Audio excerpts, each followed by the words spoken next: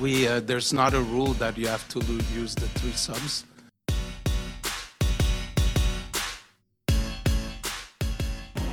You don't find us competitive.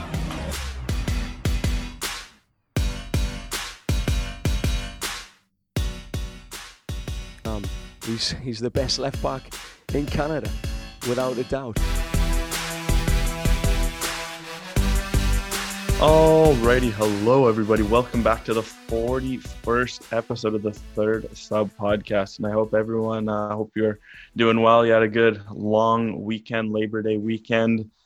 I know I had a pretty good weekend. Spent some time watching some good old Canadian soccer, and then on the Monday spent a day with the family, so it's always nice. And I'm your co-host, Alexander Gungaruzik. I'm here with Samuel Rowboat, or Rowan, aka Samuel Rowboat, but he had a great weekend. I mean, he didn't get to watch the Whitecaps live. He spent it in the bush camping, and maybe he should have watched the Whitecaps live because they won. They won, but I guess before we talk about this rare Whitecaps victory, their third of the year, I mean, how was your long weekend, Sam? Yeah, I really enjoyed the long weekend, and hope everyone out there did as well. Enjoying a little bit of camping, service free north of Pemberton. So I was completely unplugged, did not see any of the CPL action, any of the Whitecaps action. Missed out on this is kind of random to bring up, but the match of the century between Gibraltar and San Marino. I don't know if anyone tuned into that one, but a big victory for Gibraltar. You know, if Nations League is your thing, it was worth checking out. But yeah, the Whitecaps with a victory. I'm very pleased that the 4 teams I predicted going through to the second stage of the CPL have indeed done so. So that was pretty cool. And man, lots to get into with this Whitecaps match.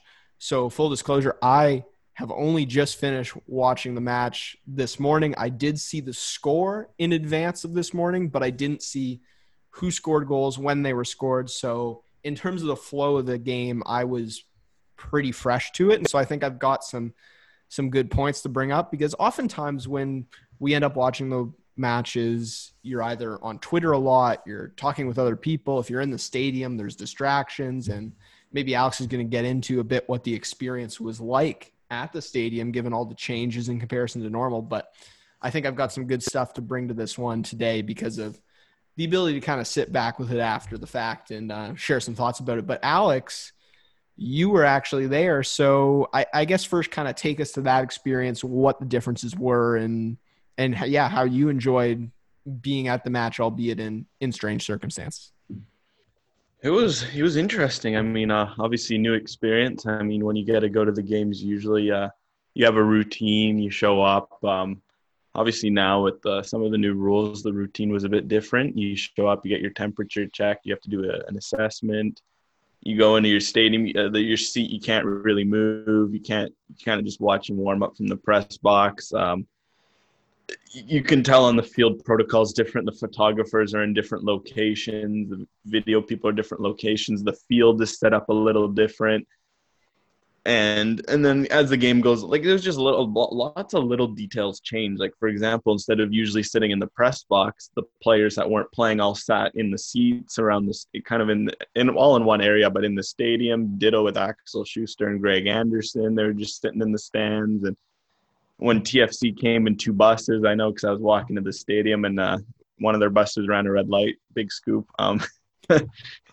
But you know, they came in 2 buses, which is pretty unique. Obviously, before you'd kind of just pack in one bus, but social distancing. I mean, but then after that, everything was pretty normal. Warm-ups happened as normal. There was no national anthem, which I was quite happy for because it's club soccer. There's no need for national anthems. That's pretty much that is that. And I'm happy MLS as of late has just decided to cut anthems at all their games. And I think we've progressed past a need for national anthems as a sporting society. So that was nice. That was different. Hopefully they keep that up. And then the game just started. And it was weird because, first of all, first kickoff, you're like, oh, what's it going to be like with no fans? And there was some piped in crowd noise, which you could hear on the broadcast, but from the press box, we were right under the speakers. So you could definitely hear it on the broadcast. Yeah, I think it's because there were the mics where they were picking up. I did notice on the broadcast it was actually easier to pick up what the players were saying than it was in the press box. Heard a lot from Mark Dos Santos. I don't know. They must have had a hot mic near him or something, because I think they had a mic. What he had to say. Yeah, no, they definitely had a mic between him and Vanny.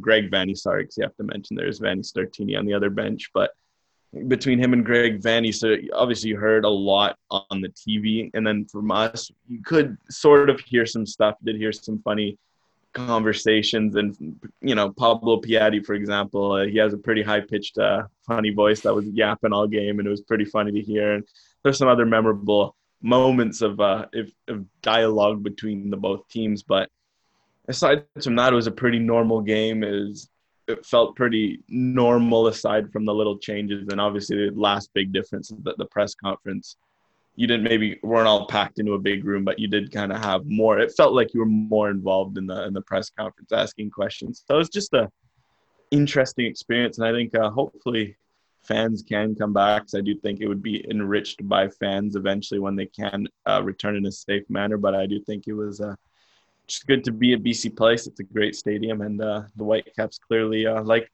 being there on Saturday, let's say. And on the other side, from my perspective, it was interesting to see. This is the first time we're seeing a COVID-style broadcast done at BC Place. So at first they had that Bell logo over the center circle, which was interesting. And then you've got the CGI kind of covers on the stands, which, at first when we were at MLS's back and they were putting ads up and they were kind of, doing all this superimposed stuff, it seemed crazy. And now it's kind of gotten to the point where you've watched enough sports under these circumstances where it feels very normal, and, to the point where I almost didn't even notice it. But kind of hopping into the match, one thing I noticed right away was obviously shape was a little bit different. No Ranko Vasilinovic at the back.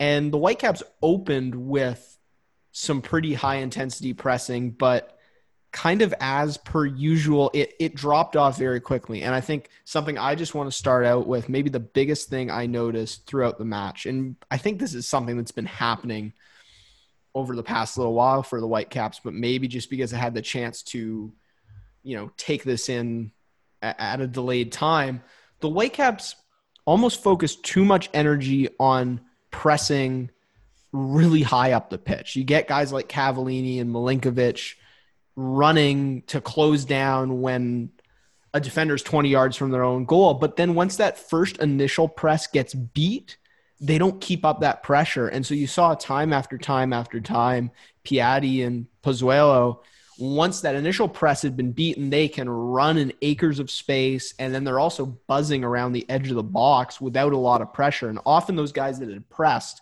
upfield were recovering. And because they were recovering, it gave those dangerous players for TFC way, way, way too much time. And I mean, I think despite the scoreline, there's still some team defensive issues for the Whitecaps there. It's tough because I think my issue with the press was that the 4-3-1-2 just doesn't press well against teams like TFC. It got broken down so easily. Yeah, no, I think the 4-3-1-2, it's a good formation. I'm a fan of the formation itself. I don't know if maybe it's the right formation for the Whitecaps, and there are questions to be had. Yet another formation, and then obviously they win with this one, but I'm still going to stick with the 4-3-3 just because I think what they offered offensively with the 4-3-1-2, because they did look good offensively in patches, I think you still get that with the 4-3-3, but at least in the 4-3-3, they press so much better. I think we noticed it against Montreal because the way the banks are set up. I think when they press high with two, Milinkovic, who to be honest, he's the best presser on the Whitecaps aside from Cavallini, he didn't get to use his pressing ability because he was kind of stuck in the hole. And once they broke it was such an awkward position for Milinkovic to be in. I don't know why he continues to play. Him and Dahomey are both being played out of position right now, and it's pretty frustrating. Mm-hmm. And it's like when the two strikers were broken, it was kind of just with Milinkovic kind of in no man's land and Toronto playing a 5-man midfield, they just kind of outmanned the Whitecaps. And I think that's normal. That's tactic. I think maybe in a 4-3-3, what you see often now, if you watch a lot of games, I've noticed this, is that 4-3-3s turn into 4-4-2s when defending, because often the number 10 will play as a kind of a striker when pressing, and then the wingers will drop back. And that takes away a lot of the space. I think in a 4-3-3, and you're seeing a 4-4-2 with Dahome and Milinkovic, who are really good defenders for wingers, I think that problem would have been a lot less apparent. But to give credit to the 4-3-1-2, because you don't want to dampen the enthusiasm after a pretty solid victory over a really good team, to give them credit. It worked wonders offensively, and they looked a lot more involved.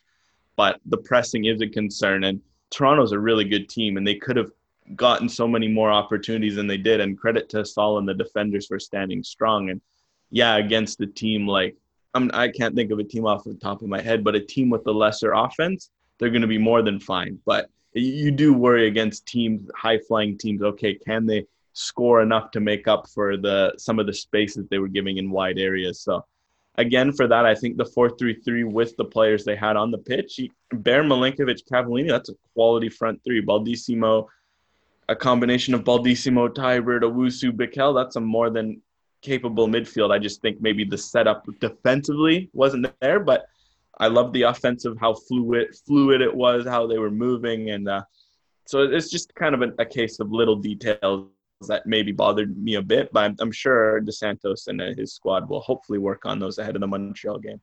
Yeah, and in terms of offense and fluidity, one of the biggest things that stood out was how much more involved Ali Adnan was. And, I think we've spoken about this before on the podcast, where if Ali Adnan's a designated player, he needs to move the needle and make game-breaking plays on a nightly basis for the Whitecaps. And he certainly did that in this one. A number of great balls, either on set pieces or, just charging down the wing. And he seemed actually really up to the task defensively as well. I mean, he got the yellow card there a bit early on for what you might like, but that's kind of par for the course for Ali Adnan. But interested, Alex, to hear your thoughts on his performance, because I thought he really kind of brought his game up to another level and stood out. I thought that maybe it might not have been his most flashy game, but that might have been as good as a game as I've seen Ali Adnan in a Whitecap shirt. And obviously, in my post-game report, our player to watch before the game was Baldissimo, so I couldn't give him the man of the match just because, I didn't want to talk about him too much. So I picked Ali Adnan. I feel like that was a fair justification for him, because he wasn't spectacular like as he can be. He wasn't dribbling as many people, but he had 2 really solid assists. He was making just disruptive runs that made Toronto's defense kind of destabilize. And he was just overall, like, defensively, he, for the most part, besides maybe that second goal where the ball originated from the left side, obviously it was more of a midfield. It was one of those deeper balls. So Adnan maybe isn't 100% at fault. You do wonder, but I thought he was mostly defensively committed, and offensively, I think we saw a lot of what he can do. And I think people always say a 3-5-2 could get the best out of Adnan. I agree with that statement, but I still think in a 4 at the back formation, as long as you have stability in midfield, and I think someone like Michael Baldissimo provided that for him. If you can get him the ball in space in transition and make sure you cover for him, and Russell Tybert, to give him credit, covered for him a few times when he did get cut out. I think he showed his value there. Maybe, he showed that, okay, having a DP as a left back, maybe it isn't the best use of your resources, but it isn't a bad one either. So to talk about the other, top contributor that you pointed out there, Michael Baldissimo, I mean, another terrific match for the youngster. Obviously, not only the goal and the celebration, but just his all-around play again at a really high level. But something I was kind of pondering when I watched that first goal, where obviously Baldy kind of switches play and releases Adnan, who can then play the ball into the box to Cavallini. And Alex, you were mentioning this right before the podcast that, that's the kind of goal that Marc Dos Santos draws up or puts on the bulletin board and says, this is the way we need to play. But the question I was asking myself is, like, it's a very good ball from Baldissimo, but you would think that, like, shouldn't all of your midfielders be able to do that on the screen? Like, the fact that a ball like that looks so out of the norm for the Whitecaps is certainly part of the problem. And it's great to see Baldissimo step in and provide that. But it's just like guys like Owusu, Inbaum when he was here, Tybert, you'd like to see that on a more regular basis. And I think, obviously that stems a bit from the overall team play. It's not just down to the midfielders, but I'm interested for your thoughts there. It's tough because, I don't want to say there's a lack of talent, because if you look at their game footage, like Inbaum and Owusu can play these deadly switches, and even Russell Tybert, he's got a surprising left foot on him. And obviously I think with Tybert, it's maybe just the way he plays. He tends to look for, it's not maybe his fault. It's just kind of his mentality as a player to play. For him, a safer pass isn't the same as a safe pass for Baldissimo, because Baldissimo's confidence is through the roof. Like, what kind of kid is going to be playing balls like that where he touches, he doesn't even look up, he just zings it right onto the foot of Adnan? And obviously, maybe the Whitecaps, it's more of a confidence thing, because I know Owusu, I know Tybert can play these balls. I'm sure Bikel can play these balls.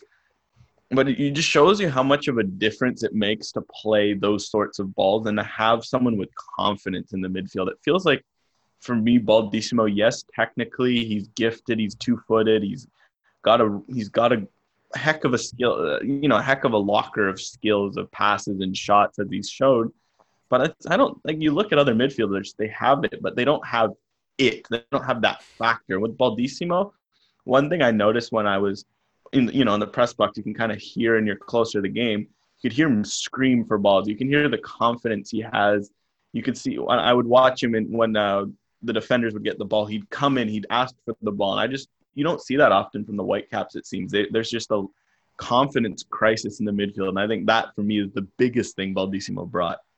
Yeah, I think it's a good point that it's been a consistent issue that the Whitecaps players don't necessarily get all out of what they have to offer. It feels like year after year, it's been the guy has the quality, but he just can't use it to full effect on a nightly basis. And it's an incredibly small sample size, and it's easy to get carried away. But Baldissimo, through 2 matches, it feels like not only does he have some talent, but he's also not afraid to go out there and use it on a nightly basis. And hopefully that's something that's going to continue. And you have to think now that through 2 matches, he gets a extended run, an extended look throughout the rest of this, in air quotes, regular season. And hey, the Inbaum transfer in reality may be a huge blessing in disguise, certainly for Baldissimo, but maybe for the Whitecaps as a whole, because it gives this young guy an opportunity to get in and prove himself.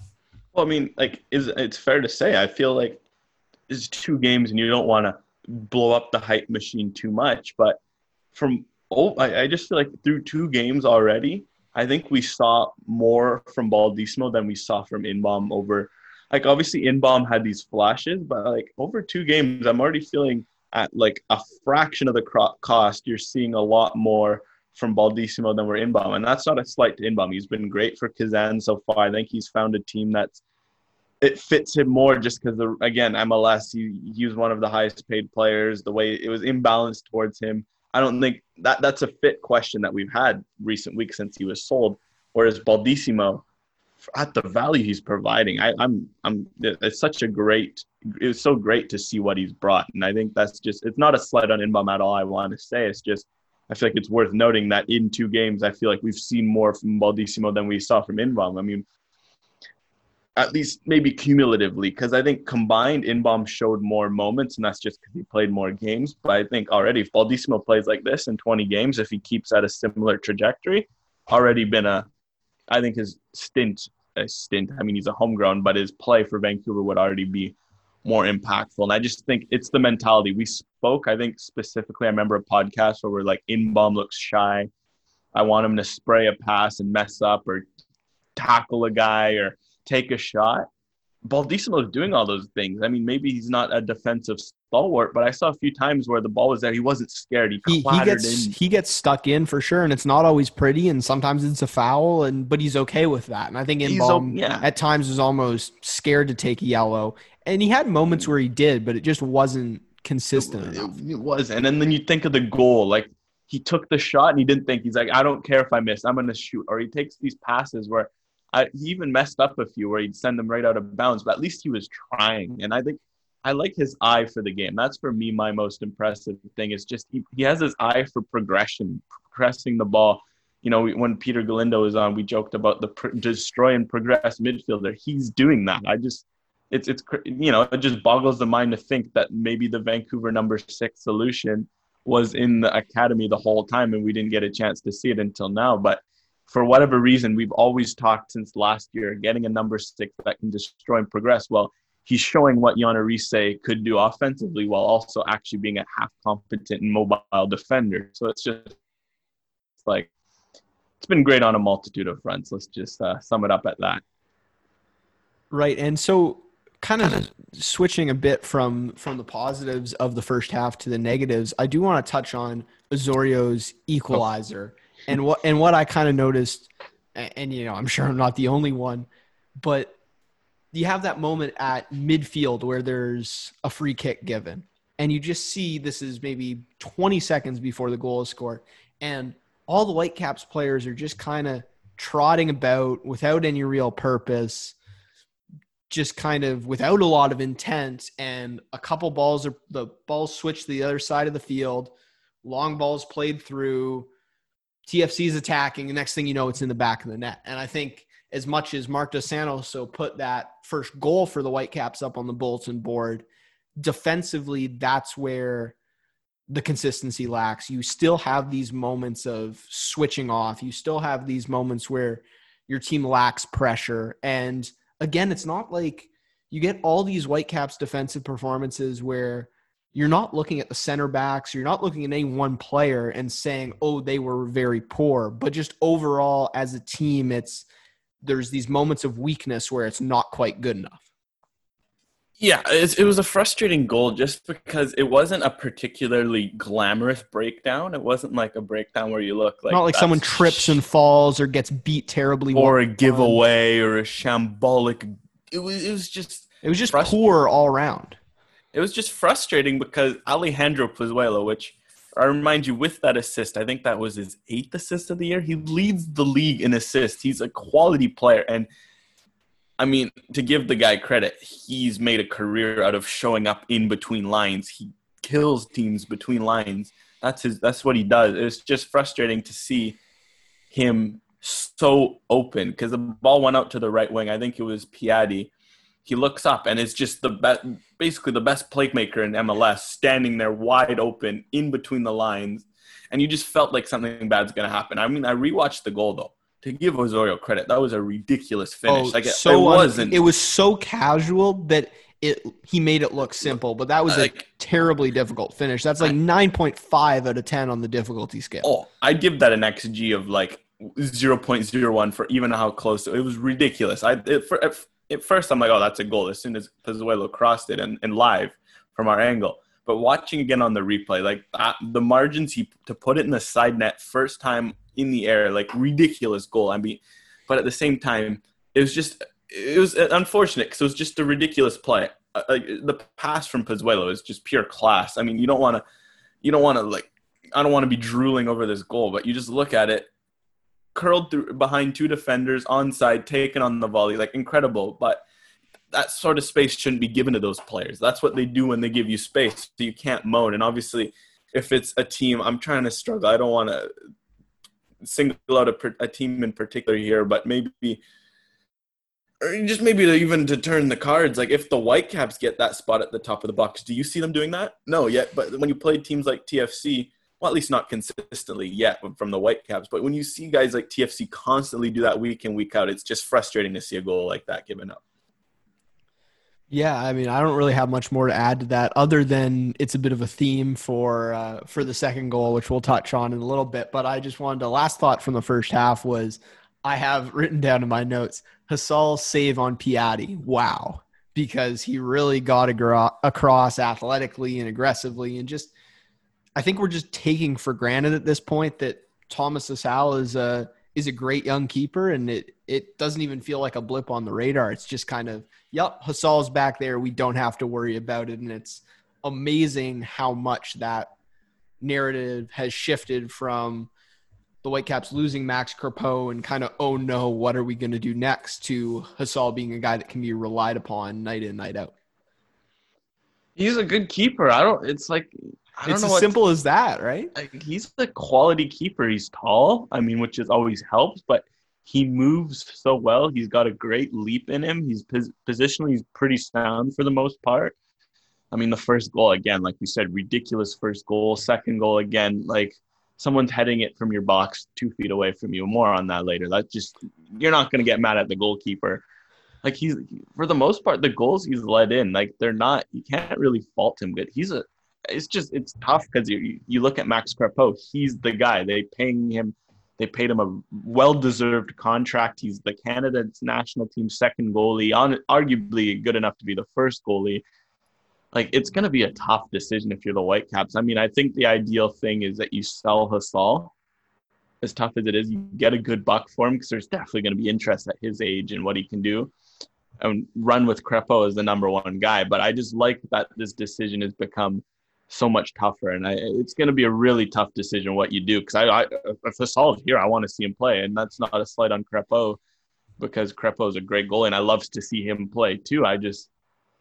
That's where it's so tough too. Like, I don't know what the best solution for that. Maybe it's kind of a thing where you sell high on Hasal. I think he's a great young keeper. And if he goes abroad to Europe, he can easily be the top Canadian keeper within 2 or 3 years if he keeps working. But either way, if you're the Whitecaps, that's a great problem to have. So it's just good to show that they have this quality in their academy.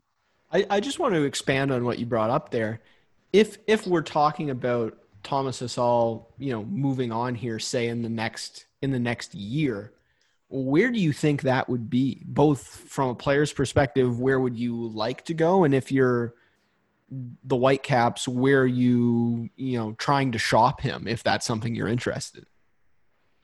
I do think just a top 8 European league. I think if you're a Belgian team, he could be really attractive to you because they've really looked at Canadians, and I think he'd be at a good price. I think goalkeepers for the market, I think 1-2 mil, maybe 3 mil. Obviously, you'd like more if you're the Whitecaps, but it's not going to be an astounding fee, but good nonetheless for a homegrown, if not Netherlands, like maybe leagues like that, or even a lower team in the Bundesliga. Obviously, those are high teams and goalkeepers. But what is nice is that at 21, you can still give him some time in an under 23 squad or something like that, especially if he goes to a slightly larger club to see some minutes before you kind of progress him along. Or you see a lot of those clubs, they do lots of loan spells, and so you could. You don't necessarily have to play for the first club you're at either. So there's lots of opportunities there. Yeah, it's tough because obviously I think it's Chitaro Odunze, who obviously he's younger than Hasal. He's more physically gifted maybe than Hasal. I mean, to be fair, at 16, he was like 6'6", and he was just a specimen of a human being. And even he's not struggling at Leicester. He's young, but they have an incredible youth system too there at Leicester, so it's not easy to break your way in. And they have Kasper Schmeichel. Like obviously he's not going to play. I'm not going to say it's a struggle, but I just think that's the reality of goalkeepers. It's not easy to break through at whatever level. And we've seen that time after time. Think of Marco Carducci as a prime example. I think if this Crepeau injury doesn't happen, Hasal could have easily been the next Marco Carducci. And that's not to say he won't. Maybe who knows what's going to happen. It's such a volatile position. Maybe he falls off. Maybe he keeps growing. You have no idea. I think personally from what we've seen, his mentality is through the roof. He's got the kind of like if we talk about Baldissimo having it. I think Hasal definitely has it. I mean, from what he's been thrown into, he has it. So I think he's going to keep growing. So we don't know, but that's the thing with goalkeeper. You need an opportunity. So who knows how it's going to go and what happens when he goes abroad. But I definitely think if you're the Whitecaps, it's a great problem to have, but it's definitely one that because either you're going to have one or two good goalies, and if not, you're going to sell high on one of them. So it's kind of a win-win either way. Yeah, well, the reason I pose you that question is because I think going into 2020, if you'd have told either of us, hey, Thomas Hasal's either going to go out on loan or get sold to a CPL team and get an opportunity there, you would have gone, yep, that's great. Like, that's the chance he needs. And now you feel like after what he's shown at the MLS level, he's going to, as you said, potentially go on to a country like Belgium or the Netherlands or something like that. And so it's crazy how quickly things can change. And as you said, how, all you need is that opportunity. And then the feelings, the narrative around you as a player can change so dramatically. Because, I mean, we've seen the quality Thomas Hasal has for a couple of years now. It just hasn't been on display. And you don't really know sometimes at training until these players get in matches, and same thing goes for Baldissimo. Until you have that frame of reference, it's very difficult to kind of evaluate how a guy looks at training in terms of how it'll actually pan out at a certain level of competition. Yeah, it's an interesting dichotomy. We talk about the youth development all the time, and it's tough because I think we both agree having, for example, a second team. It's something we've talked about a lot, and we'll continue to talk about it a lot. It helps because you get to see more of a, because it feels like when you go from the academy to the first team, it's just a huge gulf that it's not an easy jump to take. And these players, credit to them for being talented enough to even take that jump. But it makes you wonder, imagine if these guys had already been playing pro minutes at a maybe not the first team level, but below it. And then they're dominating. And then they have the confidence and they come up. And you just wonder how many guys that you're missing just because there's just no room for them. Like you see Baldissimo, Hasal, Bear, Metcalf doing great, but you wonder what could someone like Simon Colline do? Because obviously physically there's a lot of questions about him, and many around the club, you always hear like he's amongst all the guys around his age. He's on the ball and like technically and all that. He's top. Is for him, it's physicality and other issues that are holding him back. You think of guys like Gianfranco Faccineri, who's shown well in the CPL. Obviously, it was a great loan move for him. You think of a guy like Damiano Pasil, who's still young but hasn't got that shot. You think of George Mukumbawa, who's, for my money, is one of the more underrated prospects, and he just hasn't had a chance, unfortunately. I think you think of those guys, you're like, wow, what are you missing now that you see that these academy kids, like, they're for real?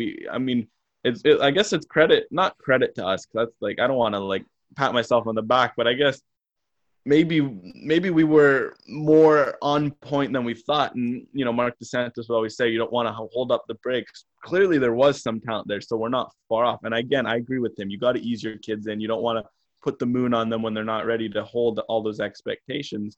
But these kids can play. That's all I've kind of learned these past few weeks. So the more chances to get the minutes, the better. It would be nice to have a second team. But, hey, these kids can play, so may as well get used to them, because at the very least, they're a lot cheaper than some of these imports you're playing, and they're playing a lot better than them. So it's a win-win. Yeah, I mean, if anyone followed my writing last year at 86 Forever, it felt like every article somehow bled into, some kind of manifesto on the Whitecaps development squad and the academy system and how they could look to get those players more involved. But even I don't think I could have expected to see guys like Baldissimo and Hasal come in and make the impact they have this season. And obviously that's due to a wide variety of factors that couldn't have been predicted last season. But yeah, first and foremost, the credit goes to those guys for coming in and doing the job, because no one can do that for them, no matter how much hype or interest they have behind them. They have to go out there and perform, and they've done so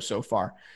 But so kind of transitioning into some topics from the second half. One thing I wanted to ask you about, Alex, especially because you were there in person, was Russell Teibert's role in the midfield. Because something I noticed on a lot of TFC's good chances, and as well as their goals, is Russell Teibert was most often the guy kind of late arriving, trying to get in there with a block or trying to break up a pass or a shot. And I don't necessarily know if that's all down to Teibert. Often he's, as you said, kind of off covering for Adnan, off filling in holes elsewhere in the midfield. But it feels like more often than not, Teibert was the guy kind of arriving late, trying to close down just as a good chance was happening. Yeah, I don't know. He's a tough one to gauge with his role, because I don't know. Recently, I don't think we've seen maybe the best of Russell Teibert. It wasn't his best match, I think, is what I'm getting at. But I don't know how much of that is down to what's being asked of him versus his individual performance. Yeah, because I don't think he's. You can't fault the man's work effort. I don't think that's ever going to be a problem with him. But there's just sometimes in the fit he's asked to do, it's just, for whatever reason, I'll have these games, like I think of LA Galaxy this year, I think of Toronto FC 2 years ago.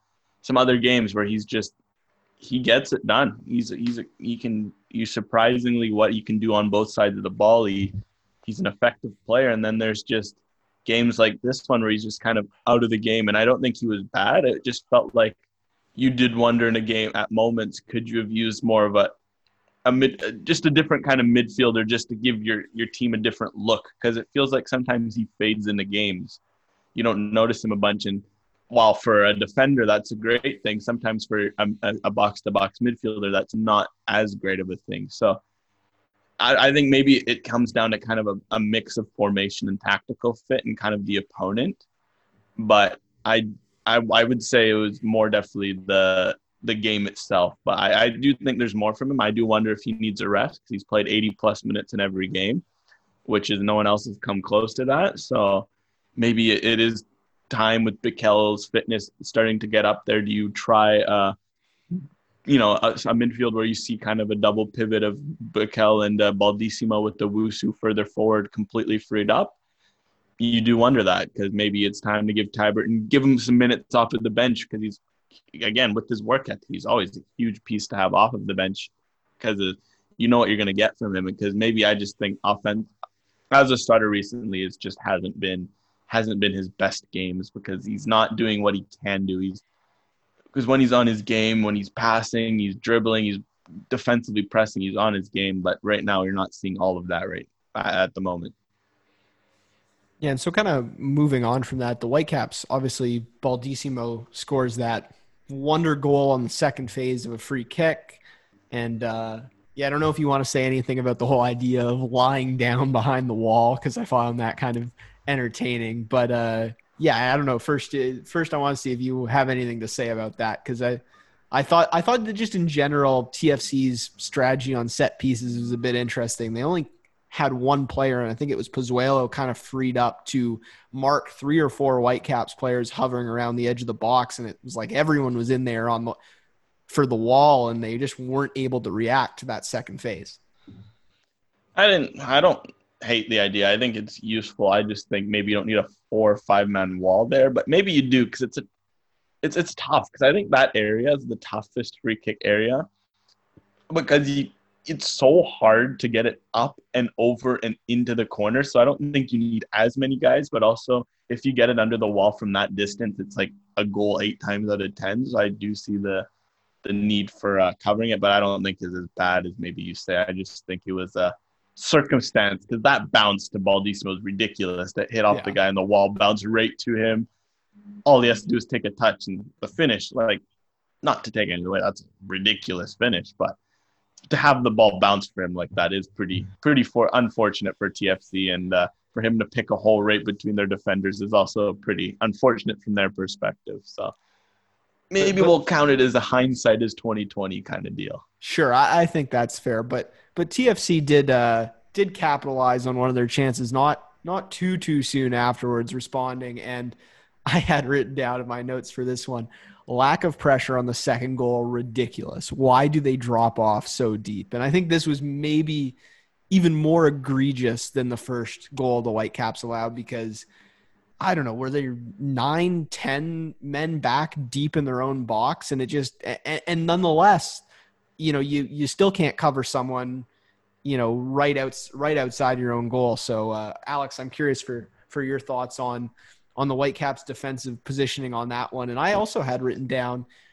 despite the win, was this a bit of a step back for the Whitecaps defensively? Because I felt like other than the 2 breakdowns at Montreal, they've had some positive moments, and we'd kind of been saying, they need to clean some things up, but they've had good defensive performances at times. But this one felt a little more susceptible because there were lots of high quality TFC scoring chances. And I guess it's a bit difficult to decide how much of that is down to the brilliance of Pozuelo and Piatti versus the Whitecaps' frailties.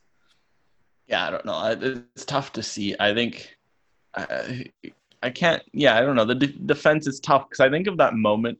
Like, obviously, that goal, the closing down is abysmal, but you have to give credit to that run from Pozuelo. And that's tough on Nerwinski and Rose because if you watch the replay, Pozuelo, the sneaky guy is, first of all, you don't expect him to pop up in the box and score a header, but he kind of like hangs off of Rose, or like he hangs off of Nerwinski in a 1v1, but then another guy joins him, and then Nerwinski's left to guard. That's not basketball. Pozuelo did a perfect job of making both Rose and Nerwinski think that the other guy was going to mark him, and then he just kind of somehow slithers between the two of them. Yeah, it was just like, it was such a little moment of, it was a smart run. You don't see that often. Often you see a big striker just run off the shoulder of the guy and be like, I don't care, I'm going to head it in. And I mean, credit, like, look at Cavallini's goal in the first one. He didn't do that. And look what it did. He made a nice run right in between the center back and the left back. Great ball. And I think we saw Pozuelo do that. And I think there's not many defenders who are going to be able to mark that if you make a run like that, if the ball is perfect. And that's where you're going to need – you always need something. And I think in this case, it was the closing down. Other times, maybe the goalie could have came out. And I think Hasal, he was he was fine on that goal. It was fairly on his line. I think you can't blame him. And it's a combination. I think the defenders don't pick up his run. Hasal is stuck on his line. They don't close him down. Kind of like the first goal. It was just a calamity of errors that could have maybe been stopped at the source. And just maybe it shows the importance of closing down players at the top of the box. It seems old. We've been saying this for years now, but yes. Yeah, I think just to be clear, I'm not blaming Nerwinski or Rose for that goal. I think it's, as you said, one of those things where you need to, cut it off at the source, which is providing greater pressure on that initial ball and not allowing TFC to freely just place a ball right on the head of Pozuelo. He makes that run, but if you prevent him from getting the service, then it doesn't matter how clever the run is. But I think that, the Whitecaps respond with it was nice to see a rather cleverly done set piece of their own, although I'm not entirely sure whether Adnan meant to hit that ball as hard as he did. I'm not quite sure if that was just Rose with a really good reaction to the overhit cross, or whether that was the plan all along. I don't want to say emphatically either way, but Andy Rose and I don't know who was beside Andy Rose, but one player for the Whitecaps kind of like looked it off and let Andy play it back in. And then Jake Nerwinski. Might have been Cornelius. But it was a good job to just kind of let that ball go. Andy probably said something like, hey, leave it. And he played a nice ball. Whenever those balls come back across the face of the goal, they're always dangerous. And Jake Nerwinski doing a really good job kind of holding off his defender, getting body positioning, and finishing strongly. So, 2 set-piece goals, one very nicely put-together goal from the Whitecaps, Cavallini getting on the board. I think lots of positives, but still lots of things to work on as well. Yeah, goals are goals. I think you want to see more chances, and I think got to get them somehow. That first goal, I hope they go to training and they do that over and over, because for me, that was the best goal of the game. Honestly, Baldissimo, yes, his goal was an absolute belter, but the fact that the Whitecaps scored a 25-plus pass move where they started at their back and recycled the ball 3 times, like how often have we seen them try to build up, turn it over, kick it long to no one, or just do something of the likes? To see them be so patient, that was amazing. I think if you're the Whitecaps and they consistently take that, do it over and over, hold 55% possession, like they could dominate teams if they do that more consistently. Well, ultimately, that's the goal that you hope is more repeatable, right? I mean, the Baldissimo one's a moment of brilliance, but if you're Marc Dos Santos, you're saying, hey, if we're capable of doing that, we need to be doing that match in, match out. Yeah, no, that's the way he wants to play. He's talked about it. We haven't seen it much, but now that we've seen it, okay, it exists. It's out there. Now you want to see more, because set piece brilliance is going to come and go. It's going to go. I think the Whitecaps are actually usually pretty good set piece wise. I mean, Cornelius, he's solid head of the ball. Andy Rose is an imposing figure. Yasser Kamiri, when he's on the pitch, is an absolute, he's a tall guy. Theo Baer, Lucas Cavallini, those are good headers of the ball, or at least either they're big or they're good at heading the ball, or both. Like, that's pretty dangerous on set pieces. So I'm not worried about the Whitecap set piece, even from dead balls. Ali Adnan's left foot's a piece of magic. Obviously, Baldissimo's pretty darn good on the dead balls himself, Leonard Owusu, et cetera, et cetera. I'm not worried about set piece, but I want to see them start doing that in possession. Take the ball, start from the back and kind of – it felt like recently they'd be like, oh, you're pressing us, so we're going to get rid of it. In that case of that goal, they're like, we got the ball, and we don't care how many guys you send forward. We're going to do what we want with it. And I want to see more of that. Yeah, no, absolutely. I think that pretty much, I don't know if I have a whole lot more to say on that Whitecaps match. I think it's was the play miles better than anything we've seen before? No. Not necessarily, but was it a step in the right direction? Sure. And I think after seeing the Whitecaps struggle as mightily as they have recently, that's something you're just going to take and try to build on. And the fact that the Whitecaps secondarily still kind of keep their Canadian Championship hopes alive, however slim, gives them something to play for in these home matches and kind of continues that motivation. So I think that's really positive. But other than that, do we want to talk a little bit of Canadian Premier League? Keeping in mind, I didn't watch either of those last day matches on the weekend. Well, I didn't watch any of the matches on the weekend, but do want to touch on the 4 teams moving on, just kind of thoughts on the first stage as well.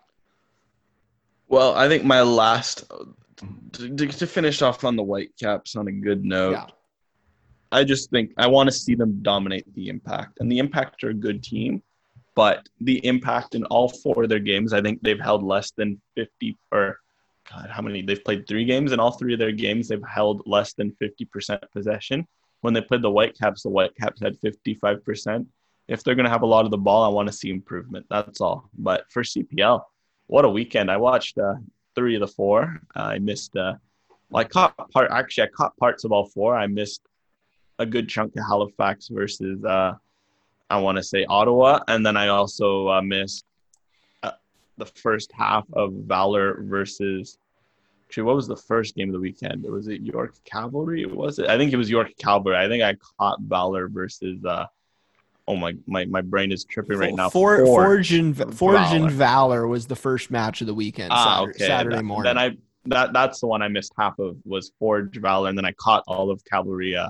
York, boy, that was a tougher. And then obviously I caught Pacific versus Edmonton. So what a weekend. That's all I can say for that. I mean, the week as well, that Ottawa victory over Pacific kept things, all 7 teams were alive. Thrilling, yeah. All teams were alive. I mean, it was mind-boggling that Pacific, one of the teams of the tournament, was about to go out with 6 minutes to go to Edmonton. And I just think it was quality all around. I think even if you're Edmonton, there's a lot to be excited for. Easton Ongao scored 3 goals, I think. Boy, I think 3 or 4. He was surprisingly good despite a slow start. Their defense, they lost Didic for a few games, and you do wonder if this is the last time he's going to be in an Edmonton uniform, because I just feel like it's a matter of time before someone snaps him up. But them, it was definitely a bit of injury luck, a bit of just not being able to score, because I think by the advanced metrics, they were all in the middle of the pack. So it makes me look bad because I predicted them to go to the Final 4. I'm going to own that one. That was a unfortunate mistake. Well, not mistake. I just think it wasn't just unfortunate the way it panned out. I think it was largely out of your control. And we saw that they played like a middle of the pack team. And certainly if things had gone the other way from a luck and injury perspective, they could have snuck in given how close this format was. Yeah. And then aside from that, I think every other team impressed except York. I think that's credit to us because we kind of felt that one coming, I guess. But Valor, I was really impressed with Valor. I thought they looked a lot Valor's more the feel-good solid. story of the first stage. Is even though they didn't make it out, I think just the level of improvement from last season. Like defensively, they looked so much better. Offensively, they were surprisingly good. Like they got pieces. Ottawa as well. They're a young team. They were playing with house money. They're still missing a bunch of guys for them they were to expecting be to bring in. Yeah, and for them to be that close to making the playoffs in their first go around of things, like played probably some of the best football too. I saw, at least when they weren't tired and weren't dealing with red cards and injuries. So like those 2 teams, most people had Ottawa and Valor 7th and 8th in some sort of order. They blew their expectations out of the park. The last team to be eliminated, York.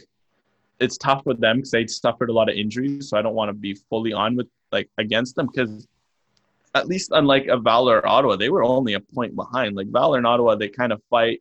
they fought, but it wasn't meant to be. York, it kind of felt more like they threw their chances away, whereas Ottawa and Valor definitely, it kind of felt like they pushed and made it competitive. And with York, it's tough because, they have injuries. Petrasso was gone for a lot of the tournament. Chris Manella, one of their new signings, only really came in, got to play the last 2 games because of injuries. But they just didn't look good. It was tough. They'd always play down or play up. Like they beat Forge. Incredible games. I was quite impressed how maybe it wasn't sexy. It was 3 set. I think it was like a 2-1 win or 3-1 win. And it was three set pieces. All 3 goals were on set pieces. So it wasn't a sexy win, but that's a win's a win, and they got it very, what's the word? Not convincingly. They convinced me that, okay, this York team is better. But it felt like they played up and played down to their opposition. I feel like they're games like, I think when they drew, I think it was Valor. They threw away a lead against Pacific. Pacific's a good team, so again, maybe they played up to them for most of the game and threw away a lead. They kind of played down, not play. It's tough to say play down and play up because I think the level is similar, but I felt like they maybe, at least to teams they should have been beating theoretically on paper, they kind of played down and vice versa. So that's tough with them. And then Forge and Cavalry, we know what they're capable of. Cavalry surprised us. Forge kind of slipped up, but they were rotating quite heavily, and obviously they had the U23 minutes issue, which they did pass. So they all are U21 minutes, so they did pass despite a lot of arguing and ink spilled over that. And then Pacific and Halifax, we were both. Maybe you were a little more sold on Halifax than I was, but I did say they had a lot of potential, and Pacific, they showed what they're capable of. Yeah. So for me to just kind of go around the remaining teams on my thoughts, I think we nailed our thoughts on York in the pre-tournament predictions because everyone knows, and we weren't going to deny that they had offensive weapons and that they could beat the best teams in the Canadian Premier League. It was a question of consistency, and it was a question of kind of their boom or bust potential, and we just saw enough of a mixed bag that it ended up costing them at the end of the day. And I think that's until they address some of those issues, they're going to continue to have those problems. And then in terms of, Pacific and Halifax, I think, continue to be super, super impressed. I think the fact that Halifax, without Yao Morelli, potentially their best player, without him in those last 2 matches, that they took care of business was a real show of intent. And I think I'm even maybe expecting a bit more from them in the second stage than I would have said before the tournament. Pacific just continues to build. And I guess my storyline for Cavalry and Forge is just, they're not looking quite as unbeatable as it seemed after the opening 3 or 4 matches of the tournament. And so this feels very wide open now as we head into the second stage. And I'm super excited because I feel much like it ended up feeling at the end of the first stage. Every team has a shot. We saw Atletico Ottawa with some surprise results. We saw FC Edmonton give Pacific a scare.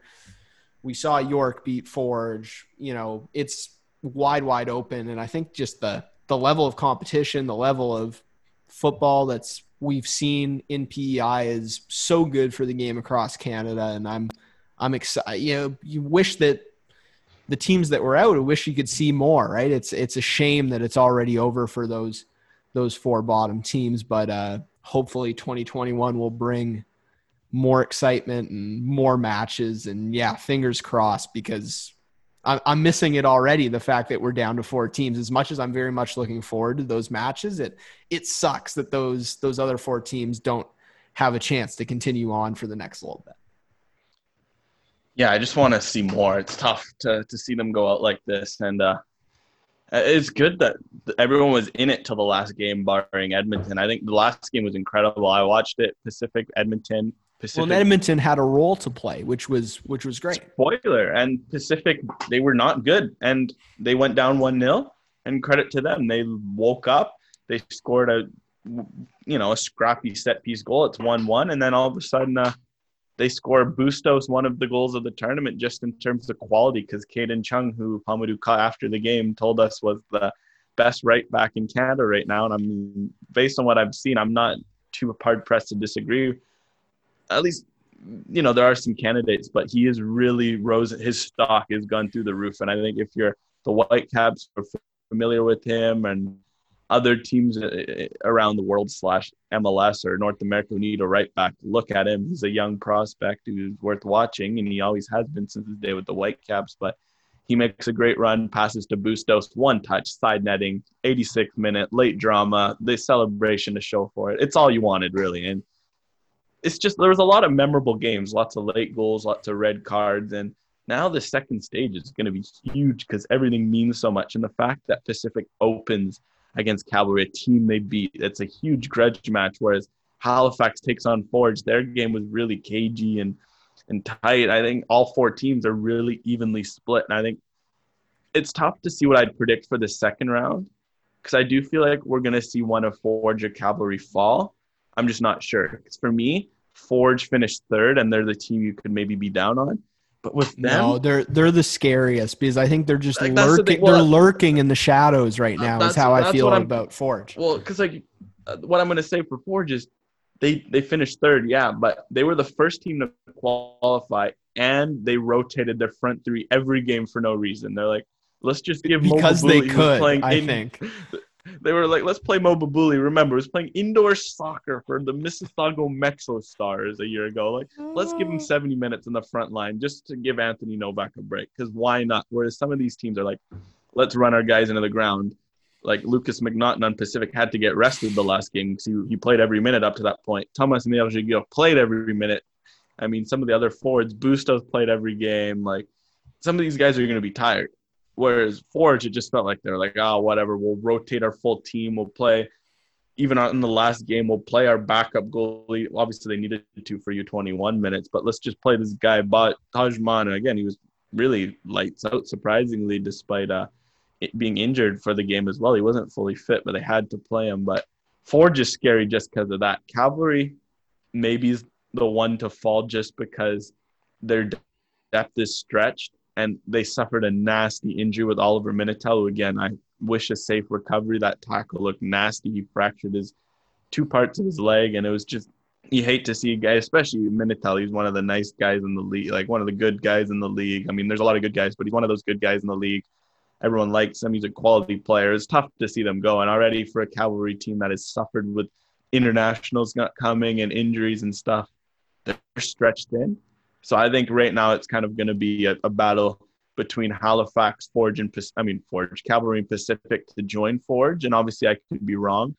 But based on what I've seen, I think Forge versus Halifax is surprisingly the early favorite as the final. But don't sleep on Pacific or Cavalry. Yeah, it's wide open, and I'm very hesitant to put any grand predictions on it. But I think that if I did have to back two teams. I predicted Pacific to win it all, but at the moment, riding the momentum, I'm kind of feeling Halifax and Forge going through. But I think for me, Cavalry is probably the one I expect to fall out of that because just some of their matches down the stretch there in the first stage weren't terribly confidence inspiring, and I think you're seeing a bit of the potential cracks and vulnerabilities there. But those other three teams, I'm pretty excited and pretty buoyant about, and think any of those three teams could take the title. And given me saying that, Cavalry will probably take it all, but we'll just have to wait and see. I'll just say my prediction. I want to bet against Forge and go for a Pacific Halifax final. I can't. Forge is too good. Can't do it. Forge is just too good. I think I'll bet Forge. And then for me, I'm going to go in the short tournament format. I think we're going to see – I don't want to copy you, but I think we're going to – I think we're going to see Pacific Pacific catch some lightning in a bottle. They're waking up. That last win lit a fire under them. They lost on Forge to a last-minute goal. They drew Halifax with the last-minute goal. They beat Cavalry. I think they're going to reverse some of those results. Okay, well, I think that that almost brings us to the end of the show, but one thing I think wanted to touch on right before we finish off was some relatively late-breaking Whitecaps news in the form of academy updates and coaching roles shifting. So we just received this right as the podcast began, but Alex, I don't know if you're the one that tweeted this out, so you can take us through the changes happening both within the first team and the Whitecaps youth system? I mean, it's an interesting one because Startini regarded as one of the best. Like, he's a really good coach. Like, he's really tactically, he knows a lot. He's got all the licenses. He's coached in Italy. So for him, he was definitely seen as one of the big guys on the assistants of MDS. Like, he plays a huge role. And I do think with this new role, he's still going to play a role. But obviously, they said they're bringing in a new guy or a new person, whomever it may be, for DeSantos' staff. But I think this is huge for the academy. I think it's a big loss for the first team. And obviously, they'll work with them for the first year. Obviously, until they hire a new person, I can't say how big of a loss it will be for the first team. But I think for the academy, it's huge to have a person of his, how do I say, of his caliber, of his reputation at the helm of the academy. I'd say of his experience. I think the worldly experience and the high level of coaching that he's been around and been involved with to bring that kind of quality to the youth system is very exciting, but it does leave a gap in the first team that's going to need to be filled by someone, you know, hopefully equally as qualified and who can bring as much to the table. Yeah. And obviously we don't know maybe how much of, how do I say, how much maybe with the kids, the role of the academy, how well, you never know how someone's going to transition over, but if he and MDS can kind of create that whole idea of a linear pathway, kids, you know, the academy picking up a similar model of play that the first team wants to emulate and vice versa. As we've seen lately, obviously Craig Dalrymple, you know, maybe it was time. He's from you know, all accounts, it seems like he was doing a pretty decent job with the academy kids. There's a lot of good kids coming through, but again, a generation can always be just that, generational. We obviously these 98s, 99s, 2000s, 01s, and 02s have been a really good set of 5 years. I mean, there's Davies who's an 00, Bear who's a 99, Facile who's like an 02, Coline who's an 02, Baldissimo who's an 00, and all these guys in that range are kind of Hassal's the 98. Like, it's obviously a special age group, but maybe now with Startini, we can consistently see more of those generations and see more of a pathway. And I'm sure him and DeSantos are working on a way to get a second team to establish a pathway. And I wouldn't be surprised to see some sort of thing where Nick Dasovic is coaching that second team with Startini working with him. And we kind of have to see it in action, but there is a lot of potential there. And I think it's an interesting move, and one that, again, it may hurt the first team, but if it helps the youth team, it could be a very good long-term impact. So, and the one last part of this equation that I just wanted to point out, and that was suggested by one of our fellow media members, is what this kind of means about the Whitecaps' position on the first team coaching staff. Because in the press release, it says that they're going to look to find a new first team assistant, which will be added in 2021. And that seems to indicate, if you're reading between the lines, that Mark DeSantos and the rest of his staff will be back in 2021. Now, I don't want to say that can't change, because certainly it could, but it is interesting to hear it phrased in a way where it very much seems like Mark DeSantos, Phil DeSantos, and Yusuf Daha, the rest of that staff, are likely coming back in 2021, and they'll just look to plug and play, replace that role. Well, it's tough because obviously there's results, and you do wonder at what point the leash with DeSantos becomes short. And last year was as long as it could be. Maybe this year, especially maybe with some fans, it's kind of, maybe some fans aren't as big of a fan of him as they were before. They maybe aren't as patient, but it's tough because the Whitecaps have gone kind of through so much turmoil that it's like you kind of want to see them play out this plan, because they have pieces in place. Obviously, there was that whole link with the coach in Mexico, and you do wonder what that was about, if it was going to be a coach or a director, this and that. But now that they have Schuster at the helm of the player ops side, they have MDS on the coaching side, they have Startini on the academy side. Those are all three of, they seem to all work together, and they have a plan. You do kind of want to see what it starts to look like 2 or 3 years, because as much as you do wonder what a new coach could do behind the bench, because maybe we have said sometimes, that maybe there could be a maximization of what they have, but at the same time, you do want to see a plan. And in MLS, sometimes in a league like this where you can have the long view, because this isn't the Prem where you're a team getting promoted. You have to stay alive for the revenue purposes. There's no relegation. You have maybe a few years to build a project with all these youngsters, because this team's a young team. I think you look at all the pieces. What Hasal, he's 21. Crepo is 25. Cornelius is 22. Ranko Veselinovic is 21. Godoy is 25. Nowinski is 25. I mean, Adnan maybe he's a 26. We don't know, and he might be moving on soon. But guys, who are your long-term. Gutierrez is 22. Who can really say how old Adnan is? I don't even know how. That's a whole different story. But Owusu's 22 or 23. Bikel's 22. Baldissimo's 20. Bear is 20. He's about to turn 21. Like, he's in his very early 20s. Cavallini's 26. Milinkovic is 25, 26. Dahome is 25. Like, that's a lot of young players. The only really senior members are Montero, who pretty much seems like his foot's already out the door. Ricketts, who's a great mentor. He's going to be here for a while, I think, 33. Rose, who's obviously a mentor similar to Ricketts. But besides those, like, that's a young team. I think you do kind of want to see in MLS what these guys can grow into, provided they find those last pieces, those last DPs. They get more youth players integrated. It's an interesting project, and you do kind of wonder if this is maybe more, provided everyone is on board, wants to stick around. This is kind of a project for maybe 2 or 3 or 4 years instead of a 1 year, 2 year project.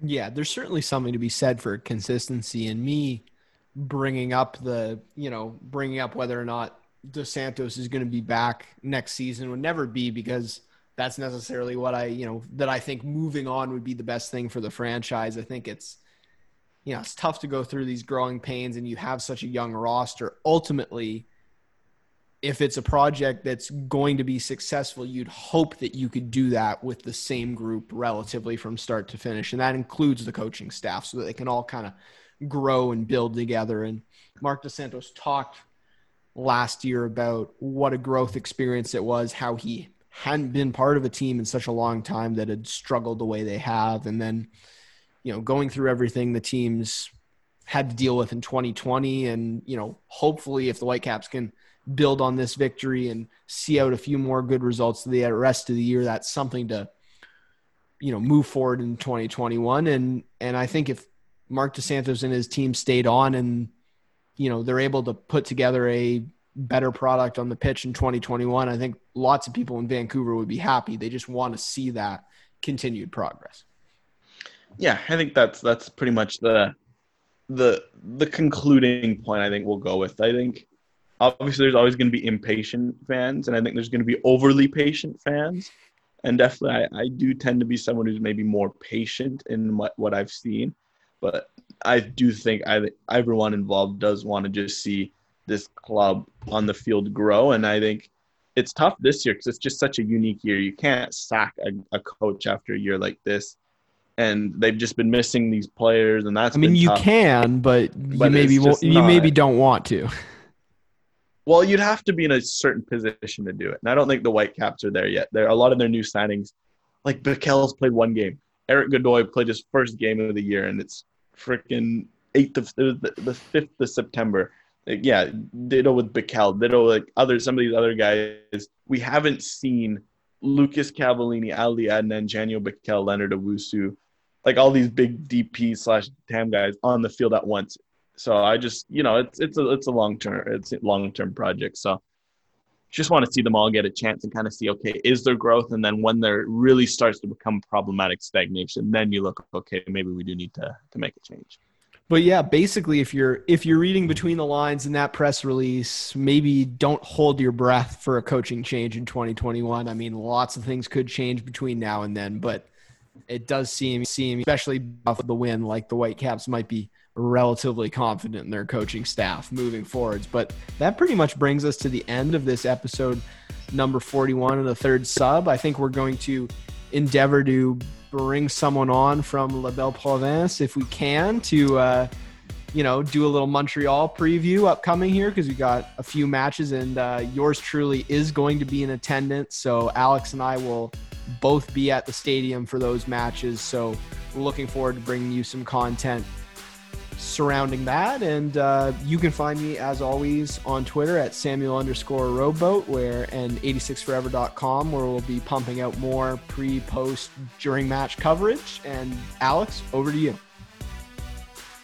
You can find me on Twitter at Alex Agonge Ruvik and at BTS Van City. And I will have some of my thoughts on writing. Obviously, back to school. I'm still a young lad. I've jumped back into a university cycle. Today we're recording in the afternoon. I woke up at 5:30 in the morning because I go to school out east, but I'm staying in Vancouver due to COVID. So in those 8 a.m. classes, which actually happen to be much earlier. Yeah, so I might be a bit groggy sometimes, but it's going to be a fun fall. Lots of Whitecap stuff, lots of school stuff, lots going on. But we're going to be here for it, and stay safe. There's a bunch of smoke over Vancouver right now, so don't stretch your lungs out too hard, and stay safe. And we'll catch you on the other side. Yeah, thanks everyone. Talk again soon.